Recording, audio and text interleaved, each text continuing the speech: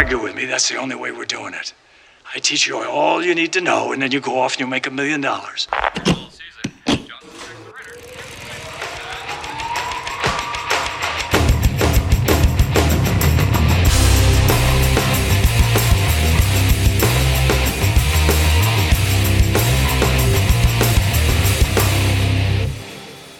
Hello and welcome to Season 2 of 5 Things, a web series dedicated to answering the 5 burning tech questions you have about technologies and workflows in the media creation space, plus tech stuff I dig and how it's used.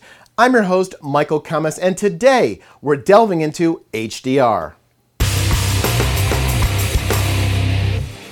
I love me some acronyms, and today is no different.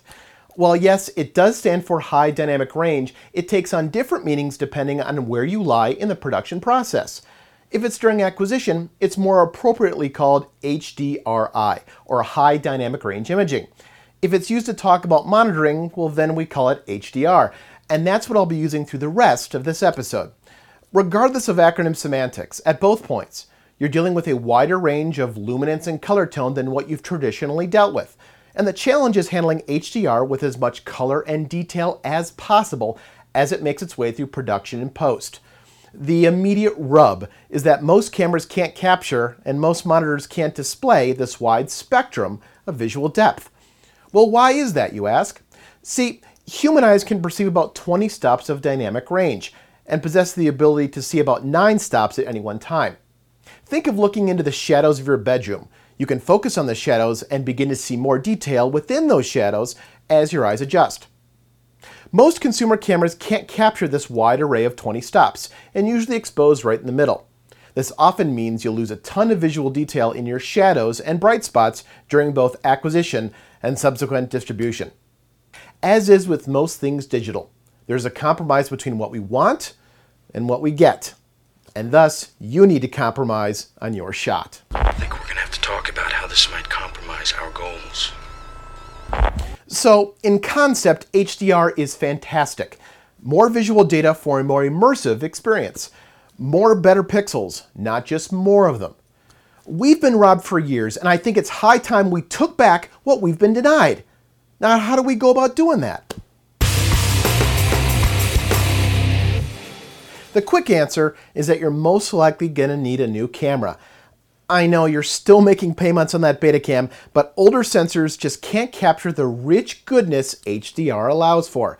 Some popular newer cameras like the C300 or the Alexa, Amira, the Sony f3, 5, 7, 55, 65, Red Epic, Dragon, and several Blackmagic cameras, all are pretty good enough.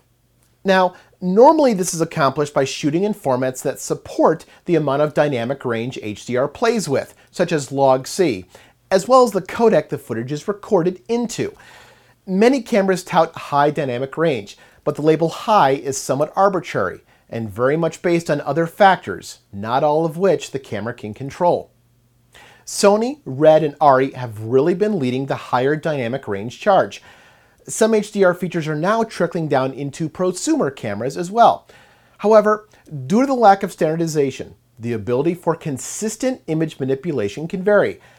Not only does their dynamic range capture ability vary, but they shoot with looks to retain the data that was acquired, which means accurately taking what was captured in the field and working with it in post can vary from camera to camera. The strange thing is they make such bloody good cameras. Well, now that you've got it, how are you going to work with it? As we're still in HDR's commercialization infancy, robust HDR support is not quite as robust as we'd like. However, Adobe did introduce their first iteration of HDR support inside Premiere's Lumetri panel last September, which includes HDR-capable scopes and support for several of the latest standards for HDR data retainment. Final Cut Pro 10, version 10.2, doesn't currently have support for HDR. However, Final Cut Pro 10 does have third-party workflows from Magic Lantern and Alex 4D, among a couple others.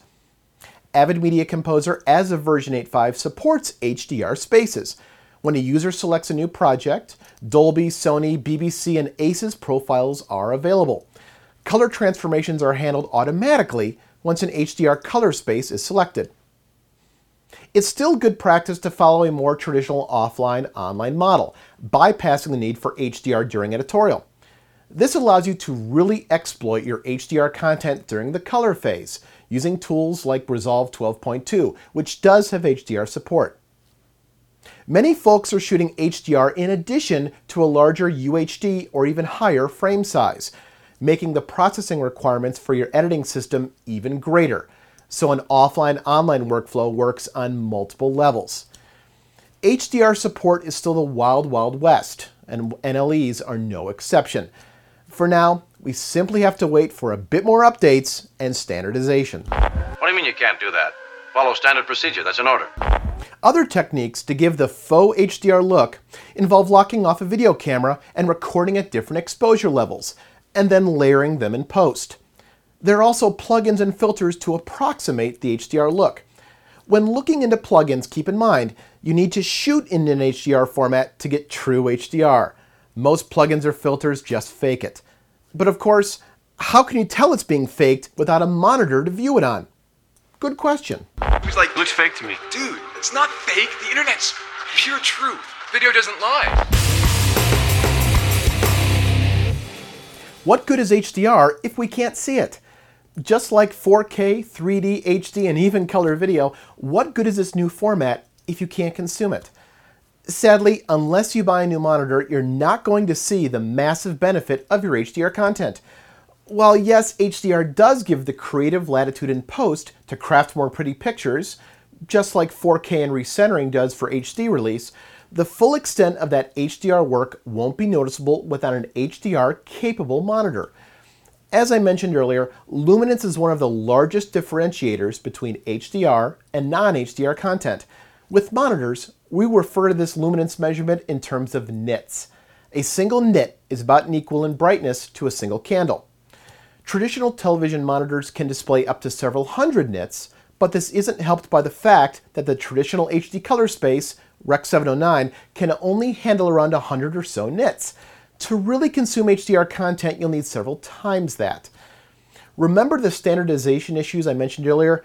Yeah, they continue into exhibition as well. Dolby, Philips, Technicolor, BBC, among others, are developing their own presentation technologies, making the nit standard for HDR consumption to vary from 400 to 800 nits up to the reported theoretical max of 10,000 nits that Dolby monitors can handle, which quite frankly will blind you. We did see several TVs this year at CES capable of around 1,000 nits, so the future is now. And while the current standards purport to take nit variations into consideration during exhibition, it still means different viewing experiences on different technologies. Well, that's nitpicking, isn't it? Lastly, just like 4K, no traditional broadcaster in the US is pumping out HDR on cable television. However, some VOD outlets are currently in the first stages of HDR distribution. This year will be massive for HDR, and I'm sure we'll see many changes and more titles added to VOD outlets.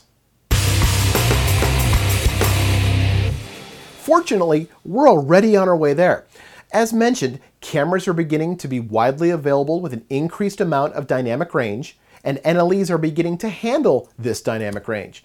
Most new televisions coming out this year support some form of HDR, and the nit count for viewing monitors is only growing, albeit incrementally. However, just like acquiring UHD or larger is still used for folks who are ultimately watching in HD and, yes, SD, HDR still adds another tool to your creative toolbox to enhance your storytelling ability. The good thing for you is that the ability to deal with HDR in post, both from an editing and grading and workflow standpoint, will certainly require someone with your skills, so you best get learning. I want to thank the otherworldly Juan Salvo at the Color Space in New York for the metric ton of color knowledge he shared with me for this episode. Keep in mind that extra U in Color Space, kids. It stands for Juan? Do you have more HDR concerns other than just these 5 questions? Ask me in the comments section or stalk me online. Also, please subscribe and share this tech goodness with the rest of your techie friends, especially at parties. Until next episode, learn more, do more. Thanks for watching.